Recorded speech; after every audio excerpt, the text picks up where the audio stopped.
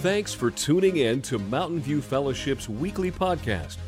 At MVF, our mandate is pointing people to Jesus by fostering relationships. We know Jesus cared for people and placed a lot of emphasis on relationships, so we do too. We believe that we're created for relationship with God and that He gave each one of us a desire to belong. If you'd like more information about MVF, connect with us at mvfcolorado.com.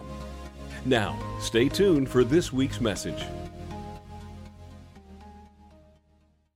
This morning, we're going to be turning into Exodus to continue talking about the commandments.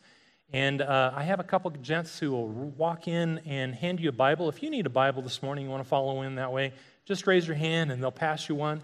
It's our gift to you. You can keep it, put your name in it, reuse it, whatever. That would be fantastic. But let's go ahead and walk into it. So when you think about the Ten Commandments, what normally comes to mind?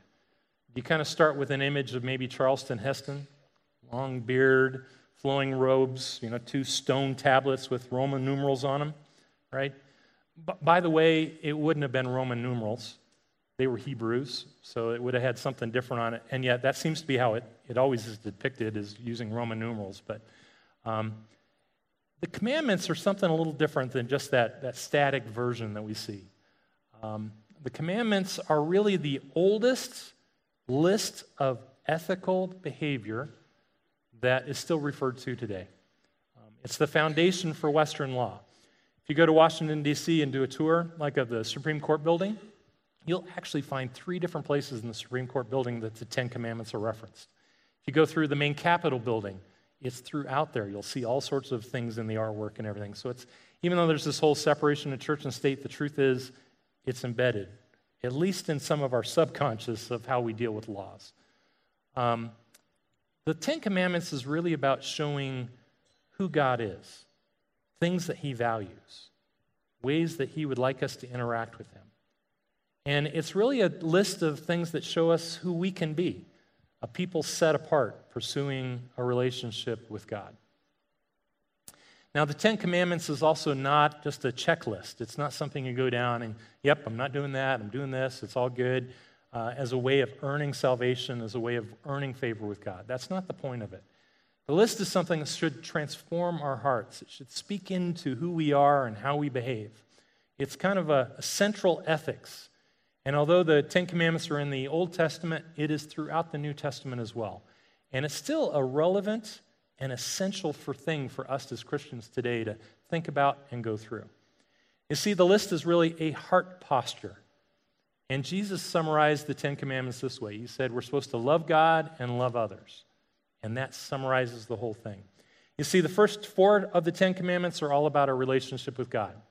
And we've covered those the last couple of weeks. There's only one God. We're not to have idols because we should worship Him instead. We need to honor God with our words and with how we treat His name and who He is. And then the last one is, from time to time, each week, we need to spend time resting in our relationship with Him. And that's the first 4 commandments. The next 6 commandments are about our relationships with other people. And so that's where we're going to dive in today. We're going to be in the 5th commandment. And all 10 commandments are, again, in what God values. The 5th commandment is like this, Exodus 20:12. It says, honor your father and mother, and then you will have a long, full life in the land the Lord your God is giving you. 5th commandment, honor mom and dad. Like all of the other commandments, this is echoed a number of places throughout Scripture. All of the commandments are echoed not only in Exodus, but then also in Deuteronomy. Deuteronomy 5, you'll find the list again. And by the way, Deuteronomy means second telling. So it's basically the second time that God is going through the law and having Moses kind of present it. But you'll find it in a lot of different places. For instance, the book of Proverbs, in particular, has a lot to do with this commandment. And this is one of the wordings I really like. Proverbs 30:17. The eye that mocks a father and despises a mother's instructions will be plucked out by the ravens of the valley and eaten by vultures. Yeah! If you're a parent, you might want to write this one down. There might be a time that it might come out, right? Obviously, this is kind of the negative representation of what happens if you don't honor mom and dad. but there's a lot of positive ones in Proverbs as well. In Mark 7, Jesus talked about it in the New Testament. He was getting on the Pharisees and basically telling them, you have all of these rules about how to tithe to God and honor God, and some of them supersede what you should be doing for your parents and caring for your aging parents. And therefore, you're breaking all of the commandments. It gets back to that whole loving God and loving others. It's not an or there, it's an and.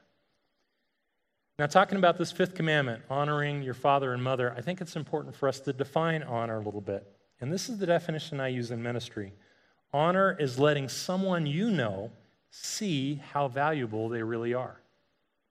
Again, it's letting someone you know see how valuable they really are. It's acknowledging that they're valuable in your life and the life of others. Now, honor is more than just a card and a lunch one day a week on Mother's Day, or one day a year on Mother's Day or Father's Day. Honor should be an ongoing characteristic in your life and your relationship with your parents. If we think about the first four commandments, that relationship with God, they are all about worshiping God and honoring Him. And so it kind of makes sense that the fifth commandment just rolls out of that, honoring your father and your mother, letting them know that you see that they are valuable. Now, our parents are a very unique relationship, aren't they? Other than maybe our siblings, they're the only relationship we don't get to choose. Our mom and dad are our mom and dad, and they are for the rest of our life. Because of that, I think that's why God specifically calls them out here first. It's the only specific relationship other than relationship with Him that He calls out in the commandments, because it's such an important part of our heart posture. We have to have a heart posture that is willing to honor our mother and father. And if we don't, it turns out that not doing that impacts our relationship with God. Jesus put it this way in Matthew 5. So if you are presenting a sacrifice at the altar in the temple, and you suddenly remember that someone has something against you, or maybe you have something in anger against someone else, leave your sacrifice there at the altar. Go and be reconciled to that person. Then come and offer your sacrifice to God. If you are unable to honor mom and dad or don't do it, it will impact you being able to honor God. And likewise, if you're not in a place where you can honor God regularly, it's pretty difficult to honor mom and dad and anyone else. You see, we have to have those first four, those foundations of our relationship with God, in order to move forward, because otherwise, how are we going to deal with people just like us? People that are flawed and difficult, easy to anger, selfish. I could go down the list. Basically, sinful folks. We have to be able to have a relationship with God first, and from that, we will be able to extend grace and love and patience, and to our folks, honor. So what does honoring your parents really look like? I think it changes a little bit based on what phase of life you're in, right? If you're a kid, honoring your mom and dad starts with just obeying, doing what they're asking, and then also finding ways to bless them, to help them beyond what they've asked. So kids, this week, if you want to honor mom and dad, find a way to help them out. Knock them out with doing something special that they don't expect. As a teen, maybe appreciating your parents. I know technology has changed a lot, but the reality is there's so much about being a teenager that just doesn't change.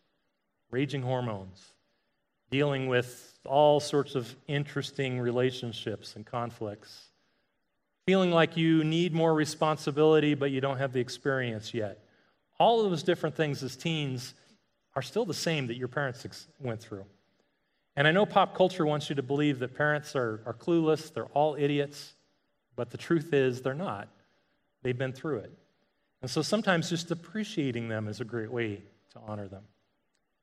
As young adults, as you start doing the whole adulting thing, seek counsel from your parents. That's a great way to honor them. You see, by doing that, again, you're showing them that you want them in your life, maybe as a coach. And granted, you don't always have to follow that advice, but at least they may have an idea of how to approach some things that you are doing for the first time. And as we age a little bit and we become adults, and particularly if we have kids, you will gain new perspective on your parents.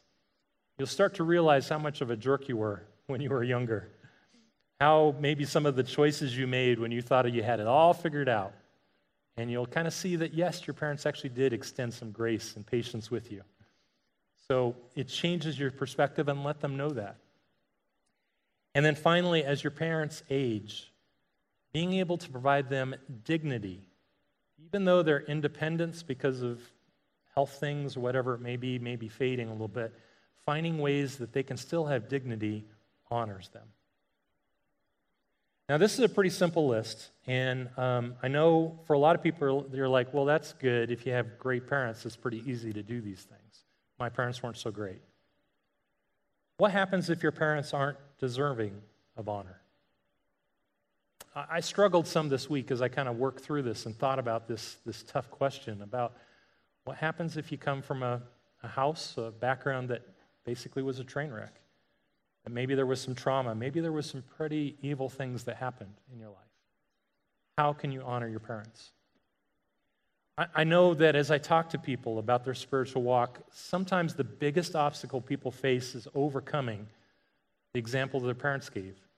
It's hard for them to trust in a God as their father who has unconditional love and grace for them when they didn't experience anything but anger from their own earthly parents. I know that's hard. If we remember that the Ten Commandments are a heart posture with God and reflect His character, I think this commandment has a piece of character that, although it doesn't directly say it, is so important. And that piece of character in God is forgiveness and reconciliation. Romans 12:18 says it this way: do all that you can to live in peace with everyone. Everyone includes your parents, even if you don't feel like they deserve the honor. What if you are coming from being adopted or you grew up in foster care? That's a pretty hard thing too. And just like somebody who's coming from a household that was full of trauma, you have experienced some as well. And so for somebody in any of those situations where your parents weren't that great, or you don't know them, or you were abandoned, or whatever it may be, you have to come to a place through God's help to forgive them. You may not be able to go to them and tell them, I forgive you. That may not be possible. You may not know who your biological parents are, or time or distance or something may prevent you from doing that. But between you and God, you need to change your heart posture towards them to be able to forgive them. And that's not going to be easy, but it's so important to be able to live out the rest of the commandments. And if you were like adopted, for instance, or a foster family, you also have the opportunity to have two sets of parents, perhaps. And maybe that second set of parents, you're honoring them, is really about Thanksgiving, that they chose to include you in their family. Now, I want to go back for a few moments as well, staying on this subject. There's this thing that people talk about called generational sin. And a few weeks ago, when we talked about the second commandment, there was an addition kind of in the second commandment that wasn't for it specifically, but for all the commandments that we skipped. And so in Exodus 20, verse 5, towards the end, it says, I laid the sins of the parents upon their children. The entire family is affected, even children to the third and fourth generations of those who reject me.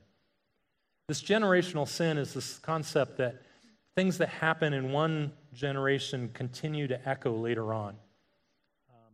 It continues to repeat. There's a cycle there. There's actually a whole study now in genetics called epigenetics. And epigenetics is looking at these markers in our DNA that when we go through trauma actually get changed and triggered. There's a chemical change that happens in our DNA. And some of epigenetics right now is trying to see is, does that change actually get reflected in the next generations? Does it continue? And is that why there's these cycles of behavior? I don't know if that's really the cause or not. What I really see it as is just simply learned behavior. Truth is, hurt people hurt people.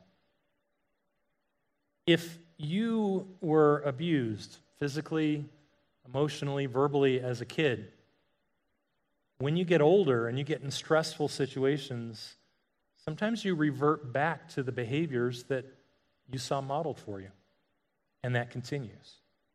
That, I think, is really the source of generational sin, of just not knowing better. that it was modeled for us. Right after this verse, though, there's an alternative that I think is so critical. We see these echoes of the gospel everywhere in Scripture, and this one says, "But I, God, lavish unfailing love for 1,000 generations on those who love me and obey my commands." You have the opportunity to change those generational sins, to change those learned behaviors by changing from a God-less tradition in your family to a God-filled tradition. You have the opportunity to embrace God fully, to grow like Him, to learn love and grace, and completely overcome with His power, completely change the story and tradition of your family. I think that's the hidden thing in this honor your father and your mother. That when we do that, we get to change the story we've been on. If we look back at that commandment, honor your father and your mother, you see there's a second sentence. Then you will have a long, full life in the land the Lord your God is giving you. It's the only commandment that has a direct promise right there with it. The promise of a full life. And I think God looks at a full life as one filled with love and grace, one filled with Him. So how does this promise work? I think it's pretty simple. Perhaps the way you treat your parents, the way that you honor your parents or dishonor them, sets up how your kids are going to honor or dishonor you. You know, when you're on the phone with your mom and she's inviting you over for dinner or something like that, do you kind of roll your eyes and, you know, make some gestures and stuff, and you get off the phone, oh man, we were going to do something, now we got to go do that? Your kids are listening. Or do you, with excitement, honor your parents and say, hey, mom wants to spend some time with us, and we should do that. She needs to be honored. In our little bit of time here left, I just want to give you a couple applications, and they're pretty simple. This isn't a complicated thing at all. Simply, if you come from a family with good parents, honor them this week. If they're local, take them out to dinner, talk with them, spend some time with them. If you can't do that, call them on the phone and have a good conversation. It'll mean more this week doing it than just on Father's Day and Mother's Day, because then it's expected, it's an obligation. Now you can choose to honor them. If you come from a background that your parents weren't so great, this week work on forgiveness. Ask for God's help to be able to forgive them of whatever happened. It's holding you back from your relationship with God and with others. So spend the time, get some help. Pray to God. Find somebody you can talk through with it. Find a way to forgive them and move forward. And for most of us, we probably have a mix, so you get the assignment of getting to do both. Okay? Honor them and find a way to forgive them. And last, if you are a parent, start being a parent worth honoring. If you find that you're harsh with your words with your kids, you don't have patience, you're not able to give grace, chances are that's going to come back to you in the future. So become a parent that's worthy of honor. Love them. Encourage them. Spend time with your kids. And you're going to need God's help to do that. Let's go ahead and pray together. Heavenly Father, I want to thank you that you are the good, good Father. You love us unconditionally. Love us in ways that we don't deserve, that we can't fully understand. I know at times our Heavenly Father, you outshine our earthly parents. Some of us are coming from backgrounds that are really rough. So start to change our heart. Allow us to be able to forgive our parents for things that happen. A few parents start out wanting to have a kid just so they can mess them up. Sometimes it happens. So Lord, allow us to see the things that are worth honoring. Allow us to see ways that our parents were valuable in our lives. And present opportunities for us to honor them this week. To give them just a glimpse of your perfect love. In your name, Jesus, amen.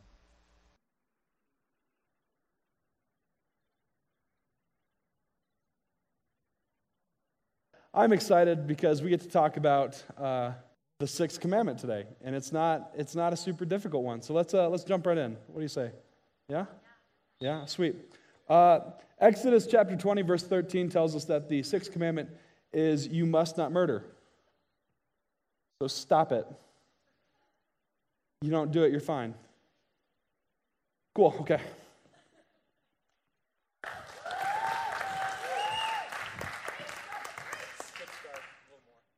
Oh, I guess Mike has reminded me that I am no longer at the middle school camp, and you guys may require a little bit more information on that. I actually am excited because this commandment there's not like some deep meaning behind just the Hebrew original text of it. There's not some massive epiphany that I can draw out, but I do think that there's a lot that we can learn. In the original text, it's actually translated directly from Hebrew as, "Thou shalt do no murder," which is pretty clear in the Hebrew text. It's not even confusing there. So it's a really cool commandment in that it says exactly what it means. But if we're really going to understand like what this commandment is getting at, we have to understand murder. And I realize that the sentence I just said made some of you lose a little bit of respect for me. Like, Hunter, we know what murder is. It's not that complicated. And it's true. It's really not this big, deep subject. However, there's a lot about murder that we can understand about ourselves and what it says about what we think of God. For instance, murder is us assuming the role of God. It is us making a decision, taking on the authority, and us choosing to end somebody's life as if we are on equal footing with God. By the way, we're not. Murder is suggesting that we understand what God does, that we've seen His plan and we've decided on somebody's fate. We've decided and looked at someone and said, they can no longer grow. They have reached the pinnacle of their ability in terms of relationship, in terms of spirituality, in terms of emotions. There's no reason for them to be on earth anymore. Like, we have the right to be the final judge. It's us literally trying to thwart God's plan for us as individuals and for us as a corporate entity that is humanity. God's purpose and development for everyone is embedded and planned in every person. That means that God has a plan for my life, just like He has a plan for your life, as He has a plan for everyone's life in general. When we murder, when we kill someone, it is saying that they no longer have use on this earth. Look, God has a plan, and in general, we can sum that plan up as it means God is teaching us to love Him. He's bringing everyone closer to Him. And even if you want to simplify it to its most simple form, murder is wrong because we are destroying something that was handmade by God. We are taking advantage of something God created and saying, no, this doesn't have any value, which is wrong. And I think all of us sitting in this room know that, because if we didn't, we wouldn't be sitting in this room, I don't imagine. The reason why the sixth commandment is important for us even today is because it really is in reference to something that is deep embedded in our hearts and our souls, and that is anger and hatred. Under the new covenant, that is Jesus' life, in Matthew chapter 5, 21 and 22, Jesus actually says this: You have heard that our ancestors were told, you must not murder. If you commit murder, you are subject to judgment. But I say, if you are even angry with someone, you are subject to judgment. If you call someone an idiot, you are in danger of being brought before the court. And if you curse someone, you are in danger of the fires of hell. It's pretty extreme. But let me cover what Jesus is not saying before we get to what He was saying there. Jesus is not telling you that you can't joke around with a friend. He's not saying that you can't grab somebody's attention or call things as they are. What Jesus is trying to get a hold of is the anger and the rage and the passion that rises up when you really dislike someone. That poison of anger and hatred distorts our viewpoints and our thought processes. It's almost as if that person, if I were to mention a person's name and you have this gut reaction, this like automatic discomfort that you can't just help but say or suggest something is wrong with that individual. That's what that looks like. And I'll be honest, I struggle with this. When there are people in my life that I have hated, and I haven't done it for good reasons. There was an individual who I worked with when I was about to graduate college. I was doing an internship, and he worked alongside me. He was another intern, a longer-standing intern, but he wasn't doing it for a class. He was actually kind of training to take over part of the ministry. And at the end of the summer, everybody had to write a review on me, provided by the college, and this person wrote just a scathing review. And I was frustrated because he never brought any of the things that he said in this review to my attention. I was angry with him because all of these things were just me being annoying. And I was 20, so granted I was annoying. All right, I get that point, but he never brought them up to me. And so when the college heard about this, the board actually called me as they were meeting and said, "Hey, Hunter, look, all of your reviews, they look great. It looks like you did the best you could, and we're ready to pass you. However, there is one person from this ministry who just did not like your performance whatsoever. And you need to call and you need to reconcile things with that person beforehand." And so I called this individual, and we had one of the worst phone calls I've ever had in my life, because the only purpose of calling for me was just to reconcile the relationship, but he took the opportunity to just tell me that I was not ready for ministry, that I was nowhere near, that I should probably be more of a bag boy than I should be in youth ministry. And I bit my tongue and, apologized to him for the times that I was annoying, and hung up the phone, and I passed the class. But I held on to that grudge. I let the anger sit inside me. And it poisoned my viewpoint of that individual. I struggled to think of him at all without becoming angry. And here's the funny part. Later on, he actually did contact me. And he did say and apologize, for what was going on. Because in his 24-year-old perspective, he was being annoying to me. He did take back what he said, and he wished he'd done it differently. But I didn't hear that. I heard just a guy admitting he was wrong and that I was right to hate him. His wife and my wife were actually close friends, and he ended up playing guitar for our wedding. And I found myself in the middle of this praise and worship that's going on in my wedding, just regretting that he was even there. And I'll be completely honest, as I was researching this commandment, I got really just convicted. And it's true that I've kind of let go of some of that, but man, when his name comes up, there are still times to where I have to remind myself, okay, relax. This is not in your hands, it's gone. It's okay.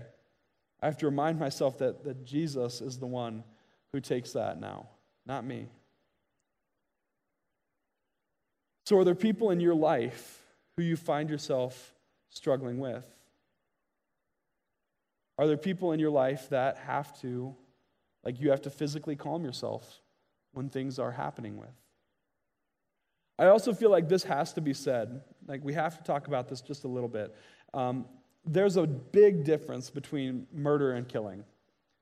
And I have to bring this up, and I realize that by opening this page, that there's a massive door that is going to be opened, and the floodgates could pour in, and I could start more frustration, than confusion, and all of that than I do answer questions. However, I can't answer and talk about this commandment without addressing this. See, there's a big difference between murder and killing. You see, murder is selfish, whereas killing is generally in the defense of something. Let me explain. Murder is born from an anger and a hatred, like I was talking about. And it boils over, it poisons your thoughts and minds and hearts so much to the point that the only answer is to rid the earth of that person forever. And even if it isn't out of anger, there's still selfishness involved there. Murder is selfish. Whereas killing, as I said, in contrast, is about protecting someone or doing what is right. And more often than not, the person that is killed has already chosen that path for themselves. Right? And the example I came up with is if we look at a soldier. Generally, a soldier is there to protect their country and protect people that are innocent. And the other army, depending on the perspective, right, is of course full of people who have chosen to stand against God and what God has created. Now, like I said, I realize that is a massive blanket statement for something that is beyond what can be just covered in 15 minutes. So here's what I would like to offer in exchange. I will be right down here after service, and I am willing to talk for as long as you need, because God does do a lot of things in the Old Testament that we don't fully understand, or at first glance are breaking his own commandments. But the truth is, there was great reason where God commanded his people to exterminate another nation. And so if this is something you struggle with, if you are questioning this in any way, shape, or form, I would love to talk to you. But in all honesty, when Don asks me to do this commandment, I had to come up with a statement that could at least perk your guys' interest and attention. So keep in mind that I would love to talk with you more about this. I would love to talk about what this actually looks like on an individual level and on a situational level, right? I don't want to suggest that America is unholy or that we've done things that are bad, but I also don't want to say that everything we've done is good either. And I think everyone in here can kind of relate to that. And the truth is that life is not black and white. That's probably the biggest reason why that statement is hard to swallow. However, sin is black and white. There is sin or there isn't sin.